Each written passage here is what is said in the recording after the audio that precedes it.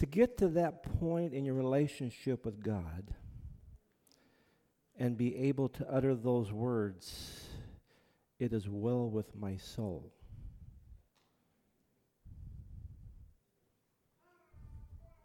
What a gift. And I'm finding that I'm getting older. I reflect back and see where he has been with me so many times when I felt alone. Through it all. Through it all. Pray with me. Good morning, Father.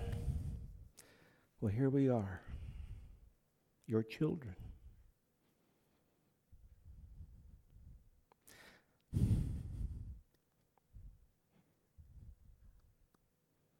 This morning is all about you. And you have taken me everywhere this week in order to present what you have this morning. And it has been a joy. So, Father, use me. These are not my words, these are yours. Speak to your children. May they understand what you long for them to know.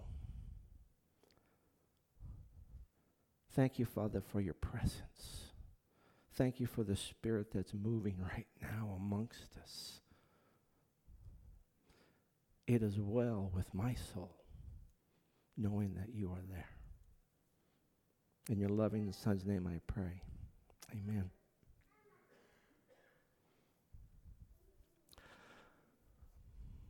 Most of you know my daughter-in-law, Rachel. She lives back in Michigan. I love her dearly.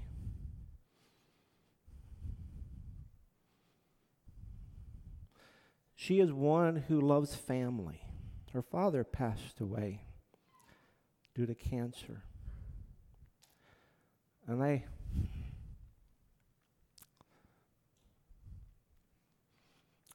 it's coming early. I consider it a joy when she calls me Dad. So she'll send me texts and say, "Dad, you need to read this. Dad, you need to see this. I think you'll like it."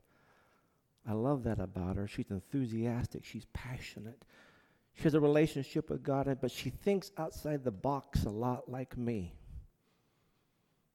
So she said, "Dad, a month ago, you got to read this. I think you'll like it." And I did.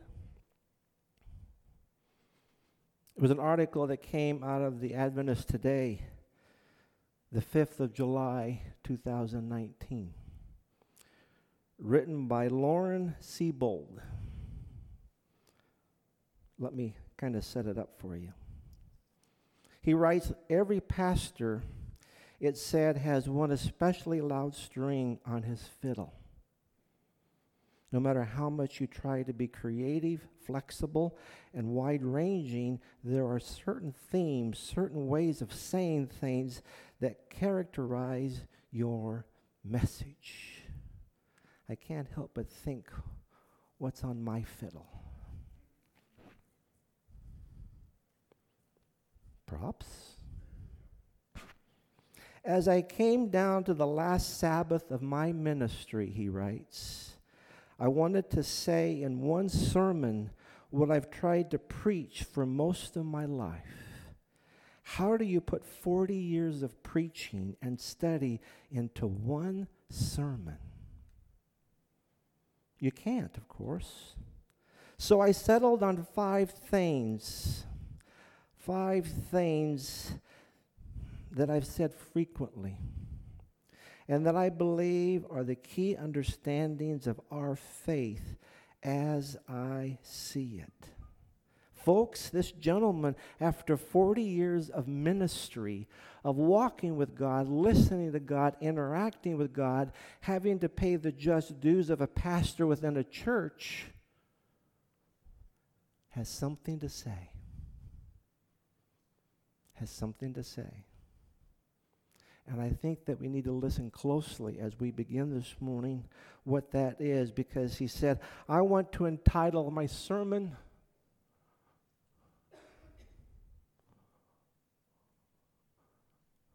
as I was saying. How many times have you said that? As I was saying, as I alluded to. Remember, 5 things over 40 years of ministry that this man has felt. If I'm going to have a voice, this is what I want you, children, to hear.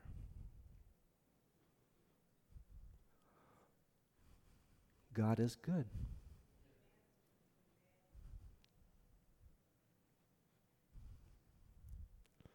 It's all about Jesus and being like Jesus.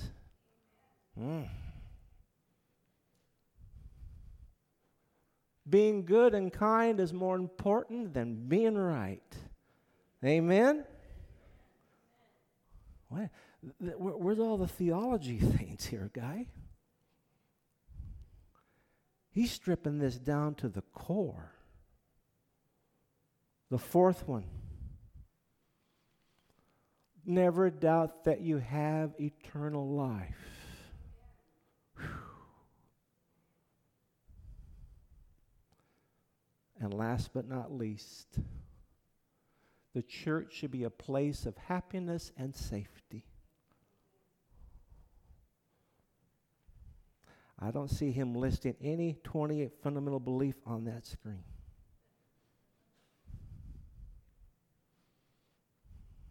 Because it's more of living a life like Christ lived. But as I saw this, it moved me. His whole sermon will elaborate on those 5 things. But it moved me on number 4. Number 4 resonated to me. Never doubt that you have eternal life. Maybe that's my strength. Because I could not help but think of my lessons that I do with my kids as I go through our study books. Lesson number 2. I love lesson number 2, best of all. Even with my adult grown-up kids. The bad news and the good news. You know what? Carlos, I need your help, buddy. Come up here. You can't sit there. No. Let's look at this thing. For all have sinned and fall short of the glory of God. Romans 3:23. Do you believe that? Do you? Yes. Okay, let's look what it says. For all have sinned. That means all of them? Pastor Sergio? Yes. Me? Yes. Okay, here's the tricky one. Mom's sitting back there. Mom? Yes. Oh, Carlos. For all have sinned? If the Bible says it, it must be true. Okay. In our studies, we continue to look. This is not good news at all. But the gift of God is eternal life in Christ Jesus our Lord. Ooh, I like that one. We're getting a contrast here. Now it says the wages of sin. You know what wages are? What? Earn them? Your dad brings home a paycheck. Your mom brings home a paycheck. Majority of people out here bring home a paycheck. In fact, would you like to earn $1? Yes. I'm a big spender. Could you get my water bottle for me?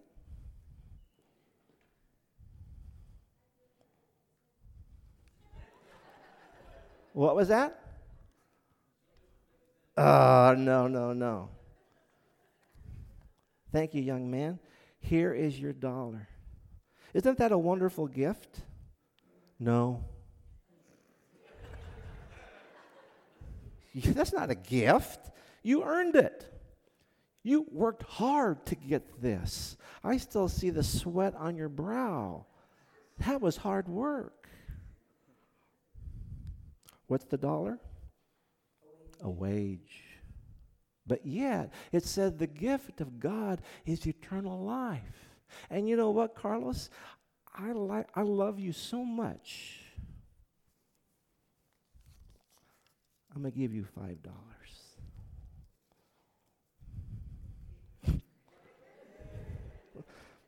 Let's lay that here on this stool. Stand over here on this side. Okay. Now let's see. The $5 you worked for, right? No. Which one did you work for? The dollar? So that's a gift? Yeah. No. Is that a gift? Yes. $5 is a gift. $1 is a gift? No. It's a wage. Did you earn that $5? Yes.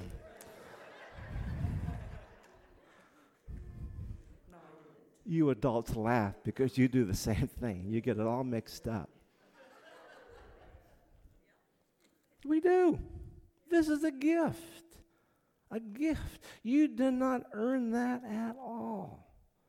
Isn't that exciting? Okay. I want you to work with me as we continue our study. Remember, this is my favorite study out of our studies that we have. And this is the testimony: God has given us eternal life, and this life is in His Son. Whoever has the Son has life. Whoever does not have the Son of God does not have life. I write these things to you who believe in the name of the Son of God, so that you may know that you have eternal life. You hear that? Well, when you come to my class, we're going to dissect this thing.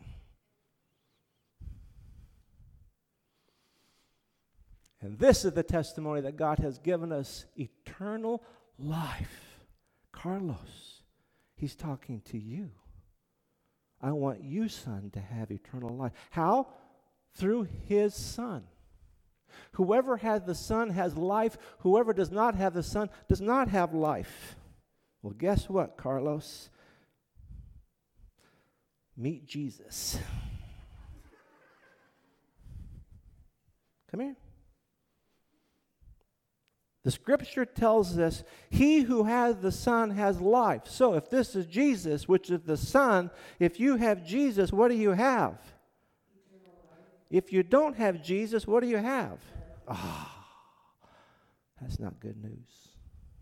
If you have Jesus, no Jesus, Jesus, no Jesus, you still got Him.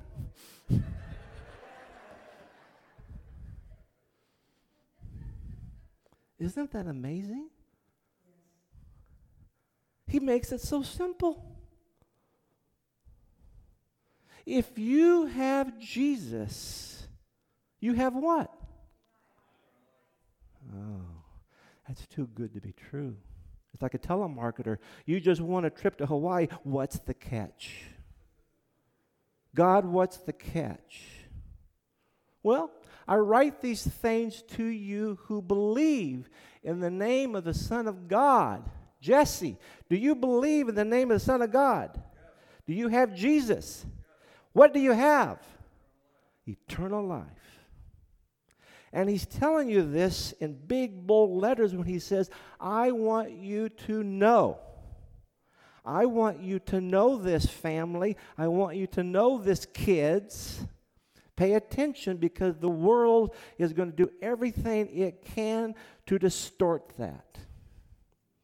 The world does not want you to know that if you have Jesus Christ, what do you have, Carlos? Life.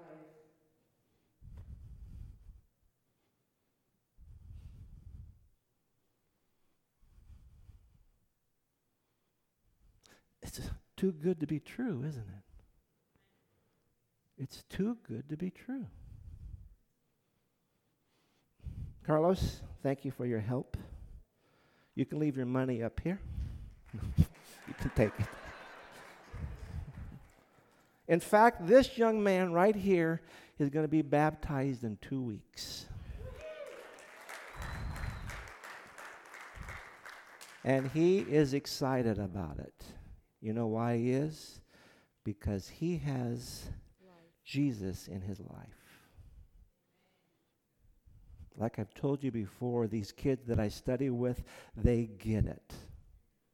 They get it. They haven't been beat up, burned, or whatever it is that we adults have to wrestle with from the world. They get it. Carlos, I'm proud of you. I'm looking forward in 2 weeks. Okay, bud?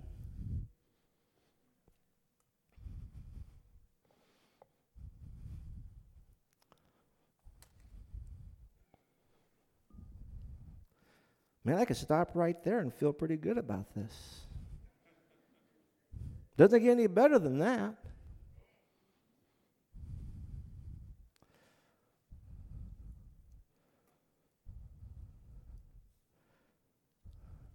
There's been a book in my life that I really treasured, and it's called To Know God.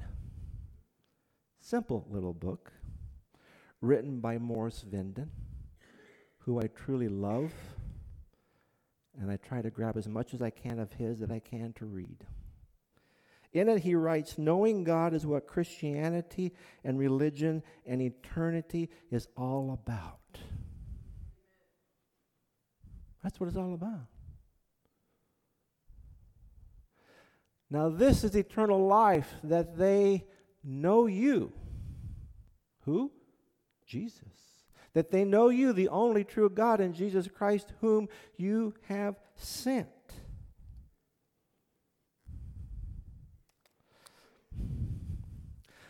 I've had the privilege of studying with a couple of ladies going through the Purpose Driven Life book. In it, chapter 4, made to last forever. We were made to last forever. Not just for a short period of time, not for a blip on the dot, on the line, forever. Ecclesiastes 3:11, God has planted eternity in the human heart. We have eternity in our heart. Even Abraham Lincoln references, surely God would not have created such a being as man to exist for only a day. No. Man was made for immortality. Even good old Abe saw that.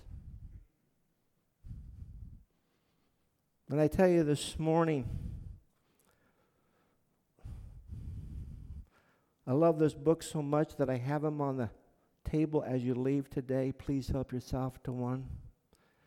It should be in every Christian home. When I say Christian, that means Adventist, Methodist, Presbyterian, Lutherans, all of them.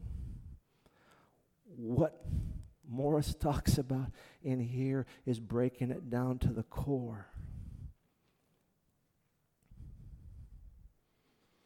But then again, the Bible continues to share with us text.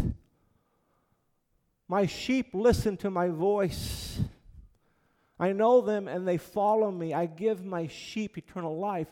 They will never die, and no one can take them out of my hand. My Father is the one who gave them to me, and he is greater than all. No one can steal my sheep out of his hand. The Father and I are one.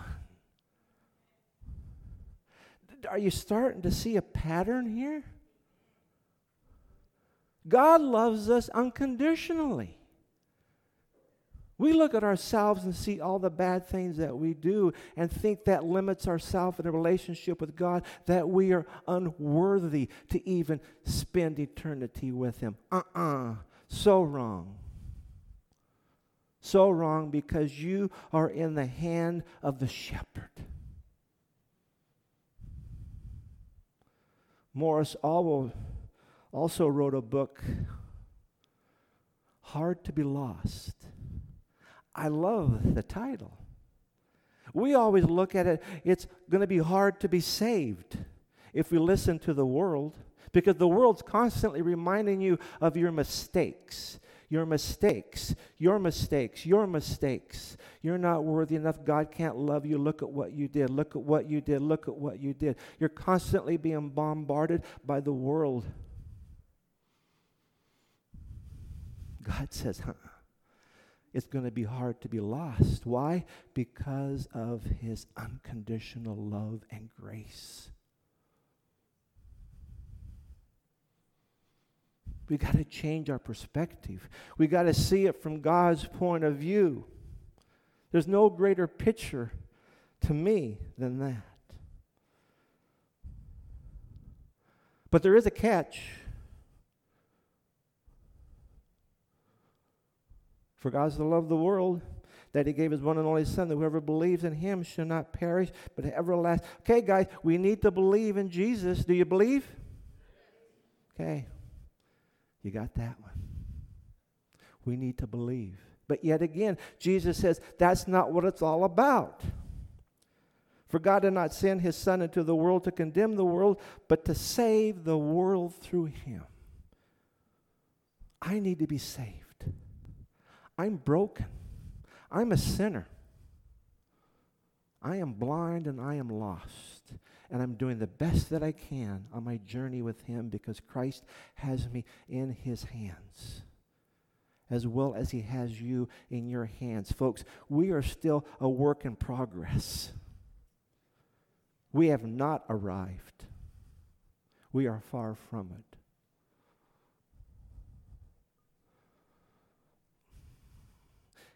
If we confess our sins, He is faithful and just and will forgive us of our sins and purify us from all unrighteousness. This is an area that I have found to be a problem for a lot of people, those that I've talked to, my sister-in-law. You know my sister-in-law, Janie. You know her story. Janie, you're going to be to heaven? No. Why? I'm not worthy enough. But have you asked for forgiveness? Yes. Then what's the problem? We don't forgive ourselves. If we don't believe that we forgive ourselves, we have a tendency to believe that God doesn't forgive us either, because when it comes time to forgive ourselves, that's not always easy. And asking forgiveness may not be easy to some of you, but God says, "Come unto me as little children." Here's a toy from the past. Good old Etch-a-Pad. This is my new iPod or iPad. I'm not hooked up to the Wi-Fi, but I hope it works. You've all seen it, haven't you? You've all played with it. In fact, this Etch-a-Sketch is your life. There's a picture of your life right there. Confusion, maybe good things, maybe bad things. But I know for myself, in my life, more than just once, I have to say, "Lord, I blew it. I blew it. I need your help. Please, Father, forgive me." And you know what He does? He doesn't take me and shake me. He takes my Etch-a-Sketch.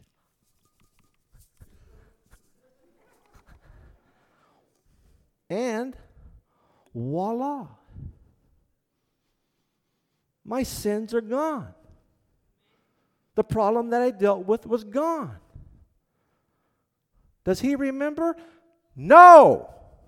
Do you? Most likely. And that's the problem. That's the problem. You're a sinner. Accept the fact that you're a sinner and that you did wrong and move on. Be thankful that the Lord is a God who's gracious and forgiving, because if you're to ask Him, "Lord, remember 5 minutes ago when I asked you to forgive me? What was it about?" "I have no idea, Fred. I have no idea."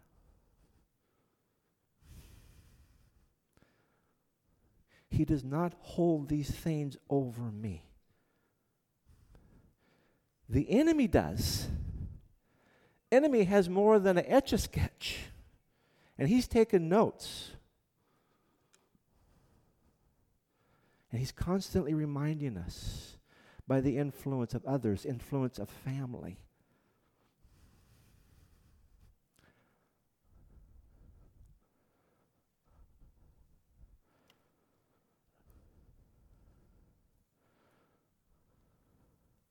You cannot know when the devil is lying to you if you don't know the Word. You agree to that? So what it's telling me is that I need to know the Word, right? Is that what it's saying? Yes. A lot of times this word's going to go up here, but the key thing is to move it down to here. Take what I learned from the word, apply it, live it, share it, experience it. You may make mistakes, that's okay, because God wants you to be actively involved with reaching out to the people that need to hear this message. We just don't want to be a person who just gathers up information and puts it here and that's it. We have to walk the talk. We have to practice what we listen to. We have to practice what we read. We have to make it to where when it says you need to know the Word, remember in John? And the Word became flesh and dwelt among us, and that Word is Jesus. I need to have a relationship with Jesus.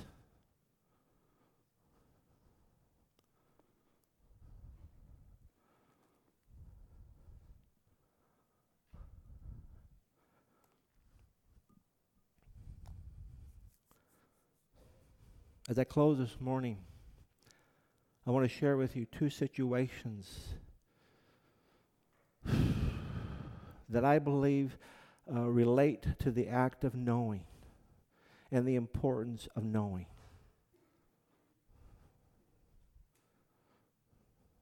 I ask you to bear with me. The first one has to do with my young son, Charlie. I think most of you know Charlie. Not you, Charlie. You're my brother. There came a point in our lives with Becky and me with my multiple sclerosis that we could not have any more children. So we do our due diligence to make sure that we could prepare our place to adopt. But you know, God has different plans because that scenario looks like, yeah, you can do it, but it's going to take 4 or 5 years. We want a time where the child could be with their oldest son, Joshua. And out of the blue, we get a phone call. Would you be interested in possibly a young little boy? He's not quite 3 years old, who seems to be abandoned at the babysitters quite frequently. Yeah. And that started the process. Little did we know about the story of Charlie, nor am I going to go into a lot of it. But God was there moving in every aspect of it. We kept hearing about him. We kept hearing situations about his life, on the problems that he was suffering as a little boy of almost 3, of being abandoned and abused and beaten. We had heard that the mother was going to go to California with her boyfriend and do a drug transaction. How's that for a vacation? And Becky and I said, oh, Lord, how can that little boy go down there to California with them? We had a lawyer already working with us, and we said, can we somehow intercede that we can, power of attorney to take this boy to be with us while mom goes to California? It's a shot in the dark. We tried it. She was presented with it. And we picked him up at Godfather's Pizza from the babysitter. She said yes. She didn't even know us. We met little Charlie in the booth. Josh was with us. Side note, Josh would drive by Cadillac Hospital and say, that's where I was born. Charlie would drive by Godfather's Pizza. That was where I was born. He was proud of that. But see, we only had him because of the power of attorney. It wasn't permanent. We just felt we needed to get him in our home, and we took him in our home. I took off vacation time to spend with him. We got bunk beds. I wanted to be able to mingle with this little guy, and he just fit our family like a glove. Called us mom and dad. Took him to my relatives up in Yakima, grandma and grandpa, aunts and uncles. We couldn't have asked for a better child. Until the day I realized an issue came up that I disciplined the boys just by verbalizing it, but he laid in his bed in a fetal position and was kind of convulsing. And I realized this is a little boy who's almost 3 years old, and he's scared to cry.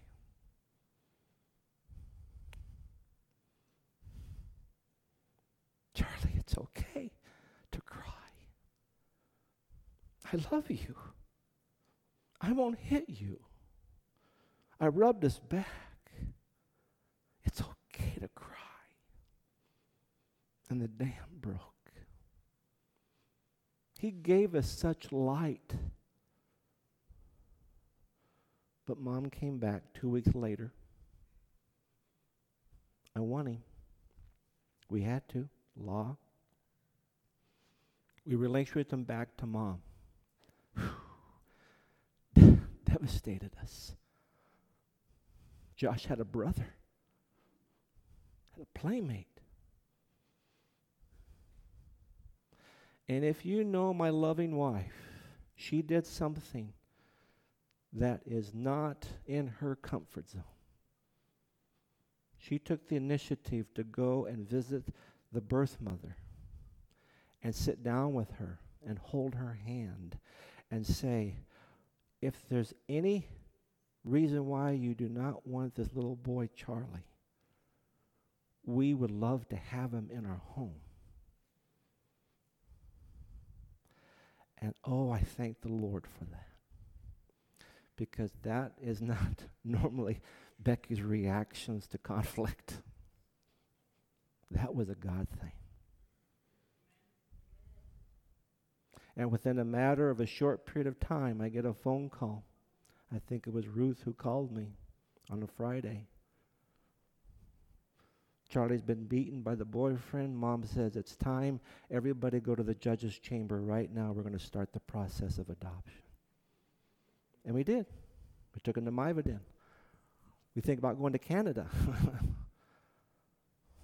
And that's how it started with the little boy named Charlie. We didn't know his history.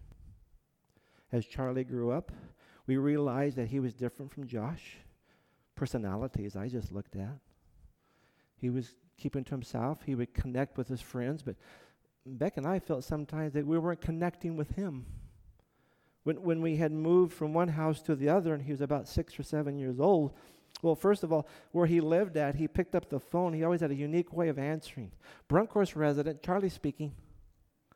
We thought that was so cute, we were going to change it at all. He could do that till he's 25. But he gets over there to our new house and the phone rings. He picks up the phone. Mom, what's my name?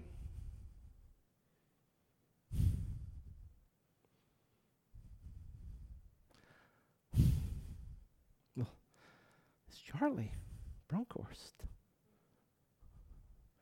Little did we pick up on this, that this little boy was struggling inside of what does the future even hold for him. We saw situations as a teenager. We saw him as he grew up, his connections with people, difficulties, anger management. Went off to the Coast Guard, came back home. We talked some more. Issues came up. And then I talked with Eric in his study one day, and I said, Eric, this is what's happening. And being a doctor as he was, well, Fred, it's pretty clear.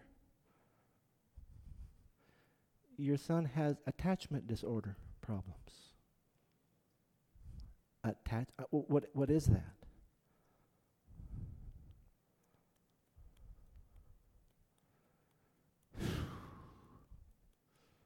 I didn't know. So I did some research.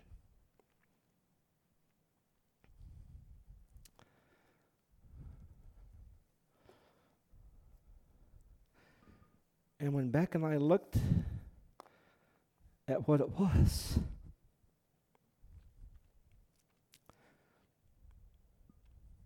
Attachment disorder is a broad term intended to describe disorders of mood, behavior, social relationships arising from a failure to form normal attachments to primary caregiving figures in early childhood. Such a failure would result from unusual early experiences of neglect, abuse, abrupt separation from caregivers between 6 months and 3 years of age. Frequently change or excessive numbers of caregivers or lack of a caregiver responsiveness to a child communicating efforts resulting in a lack of basic trust. Here's the line. A person's attachment system is permanently established before the age of 3.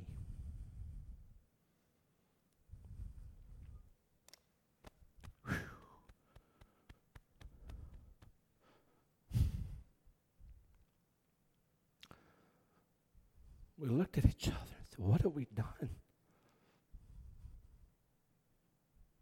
We had no idea. But I needed to talk to my son.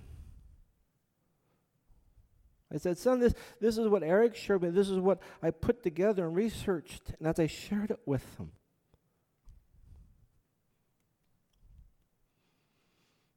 son, did you have trust issues with us? Yes.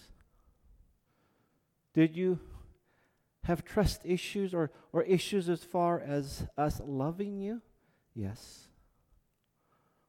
Son, were you at peace as a teenager or a young adult? No. Why?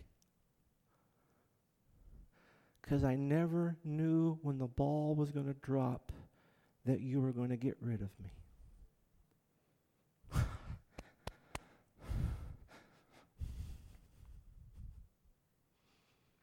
God says, I tell you this so I want you to know. My son did not know the love that I had for him. Why? Because of the world, because of the turmoil, because of Satan, because of all the chaos and the abuse and the things that took place in that little boy's life of 3 years old. Just stewed for him.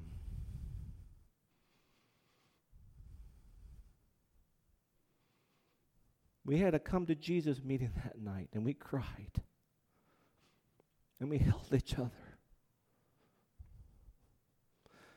And one thing that he made very clear to us was, I need to hear you tell me you love me, Mom and Dad. Because sometimes we just take it for granted. Love ya, goodbye, love you. And he would say, love you guys. And we would walk into the house. Little did we know that wait on him. Is now the time? Is now the time that it's going to happen?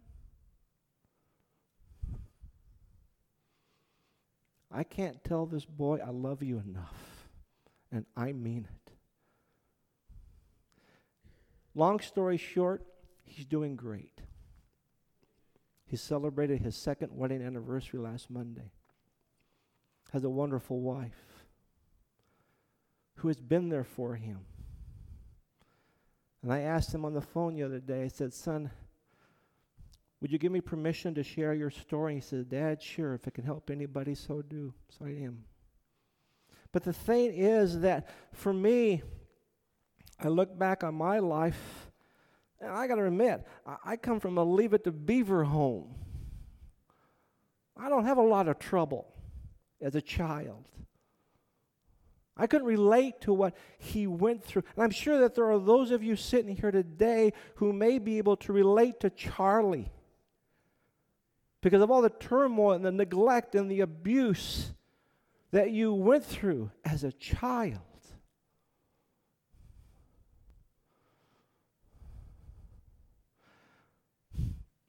I look at my brother Charlie, and I know that when he came to this church with his lovely wife Jackie, He did not want a thing to do with it. Charlie, you had a disconnect problem.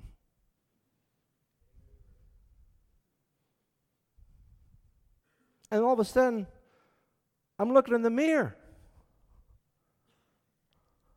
Fred, you have a attachment disorder yourself. Me? Yeah, you. Why? Because you're a sinner. You are a sinner. And the influence of the world around you, even from a small church, has taken its part only through Christ. Only through Christ. Because I look at Charlie right now, he's a miracle. Both he and Jackie are miracles to me. Because there is no one that I could ever point a finger at and say, brother, you have made a transformation, both of you. And I thank the Lord for that. For what a witness, because see, we are not stuck in the world of disorders and that we have to accept it. God can intervene and change our lives like that. It may take time because we're all a work in progress. But it broke my heart to think that my son in his teen years, growing up and going into the military for 4 years, still questioned the fact of trusting his mom and dad and our love and the home that we call his home.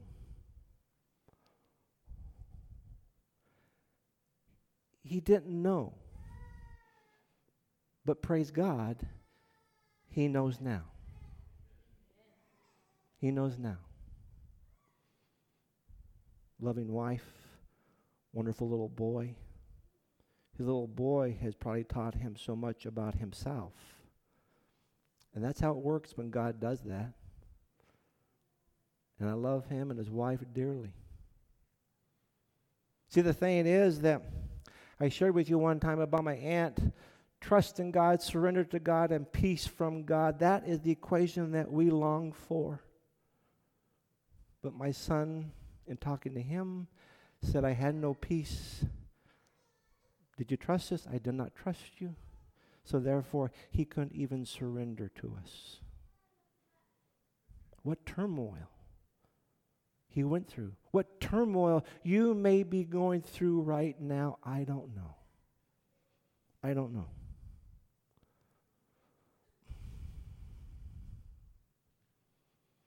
But I thank the Lord from where he's at right now in his life, because Charlie's still a work in progress as well. I, too, as a dad.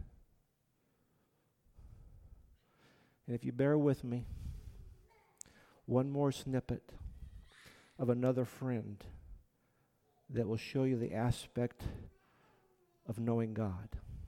His name's George. When I worked at Hanford there in the Federal Building, I would do video production in the edit bays, and sometimes, I get really frustrated.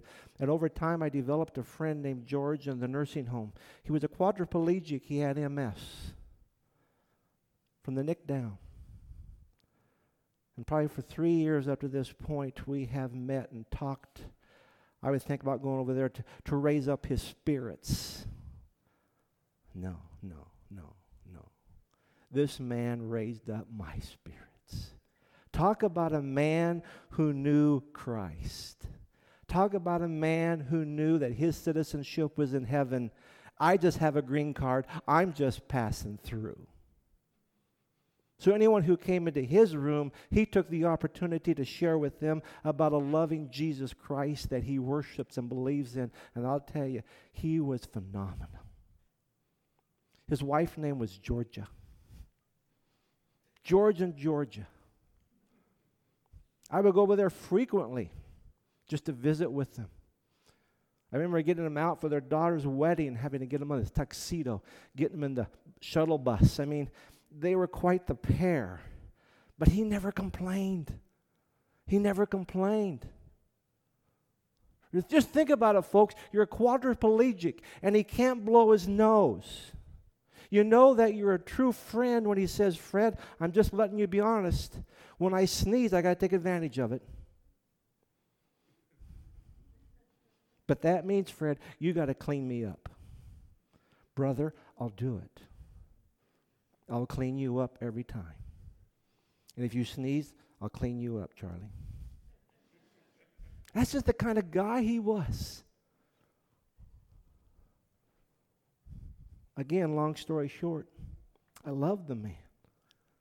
Beck and I had gone to Montana up into, what is that, Camporee or something. We got back home on a Sunday evening, and I listened to the message on my recorder, and it says, Fred, George is having difficulties. They're thinking that he may not have a lot of time. Can you please come? This was his wife. So I went to the nursing home, sweaty. But I got there and I walked into his room, and there was the pastor, the people from their church. They were singing hymns and music, and George was coherent, but he was just laying there. Georgia was beside him. And my heart dropped. And I walked over to him and sat by him. Nurses, people, medical came in. They said, by looking at his feet, toenails, it's just going to be a matter of hours.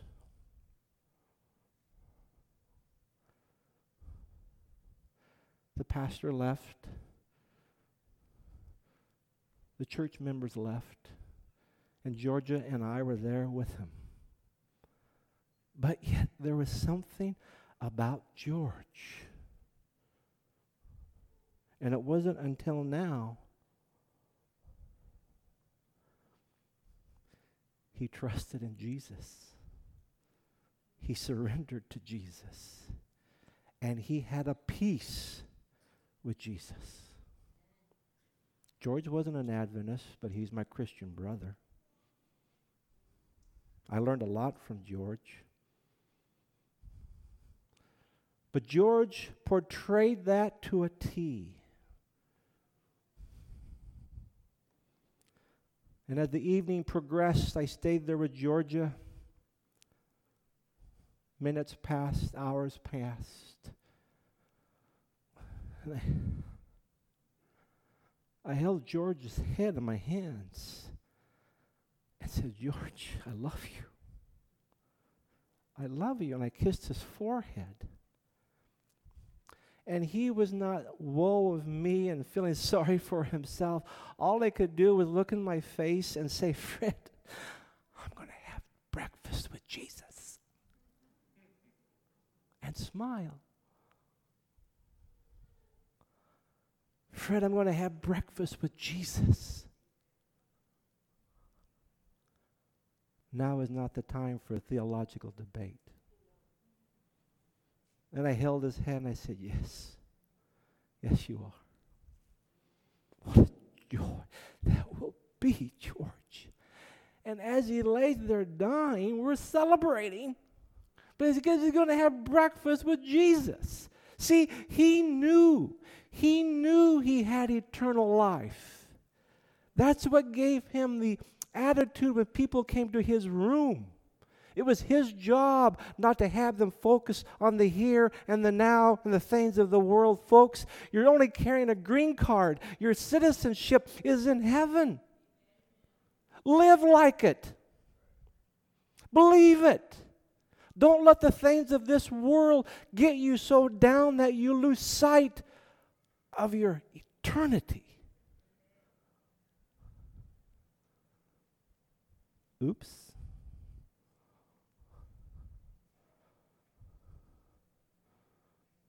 As the evening progressed, tears were shed, hugs. I said, George, we're going to meet by the tree on the sea of glass, okay? And we're going to go run together. We're going to play together. We're going to, and he was just beaming. Again, time passes. Color gets back in his feet. Things start to looking better.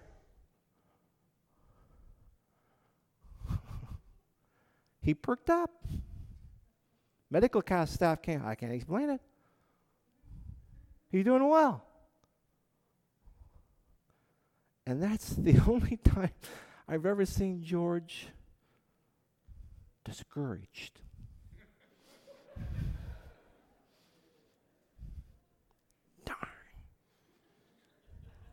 not going to have breakfast with Jesus. He was serious. I knew when I held George, I wasn't the only one holding George. Jesus had him as well. The things that they whispered together in each other's ears, I don't know. But boy, George had an assurance. George knew. He may have lived, I think, 8, 9 more months. And he was a blessing to be with every minute that I could. See, the aspects I want you to understand today with my young son, Charlie, for whatever reasons of the world, he did not seem to know or trust even his own mom and dad who loved him unconditionally. And a friend named George who knew where his citizenship was, and that he loves each one of us unconditionally. Do not put so much weight on the things of this world, of your mistakes, of the things that you've done wrong, because in God's place, he takes the Etch-a-Sketch and he shakes it when you say, Lord, forgive me, and it's that simple. As the praise team comes up, Revelation 3:20, here I am. I stand at the door and knock. This is Jesus speaking. And the door that he's referring to is your heart. Do you hear it?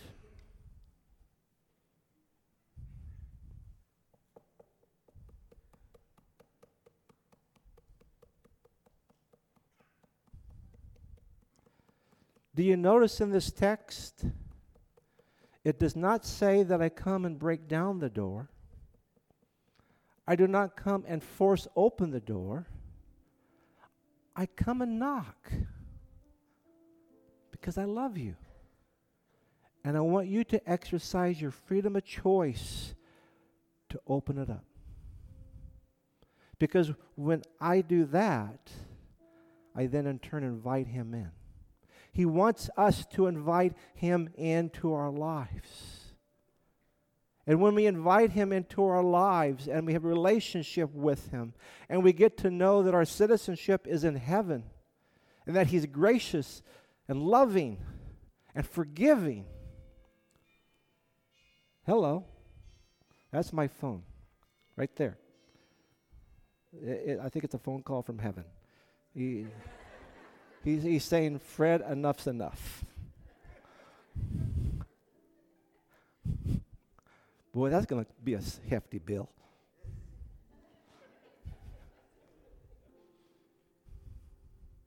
I pray that when you leave here today, that you will have left here differently than when you came in.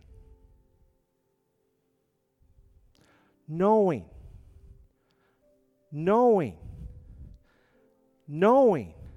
that if you believe in Jesus Christ and you have faith in him and you do your very best to serve him along with Christ walking with you, you have what? Eternal life. When you lay your head on the pillow tonight, man, what peace of knowing that if anything were to happen, I'm going to have breakfast with Jesus. Let's live our life in kingdom pictures. Not pictures of this world, but kingdom pictures of what he has for us. Because this world is just a minute dot on the timeline of God's plan for us.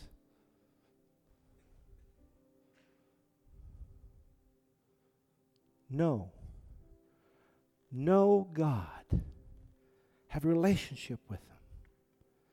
And 2, remember, he wants to take you home to be with him. Because he will fight tooth and nail for you.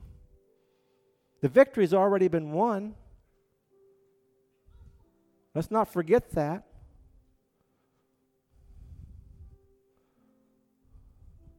I would pray that maybe before next Sabbath, Christ comes and we can be in heaven next week. Huh?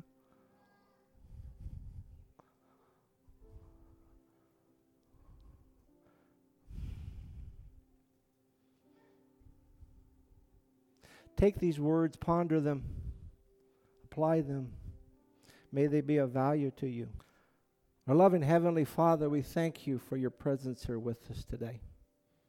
I personally appreciate what you do for me. I appreciate what you do for this church body. But Father, may we leave here today knowing one thing is that your unconditional love covers everything that would keep us from understanding you. Maybe not listen to the lies of the world. I know we all have a story. We all have a history. But you're the greatest. You're the awesome God. You are the one who loves us and grace and forgiveness. You want us all home. And I want to be there with the rest of my family as well. May this moment change our lives.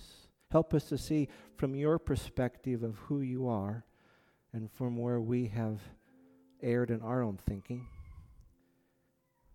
And be a starting point to have that trust plus surrender equals peace in our own lives. Thank you for this time, Father, and be with us throughout this day at the park and our fellowship in the week to come. There's no greater joy than to be in your presence. In your loving Son's name I thank you. Amen.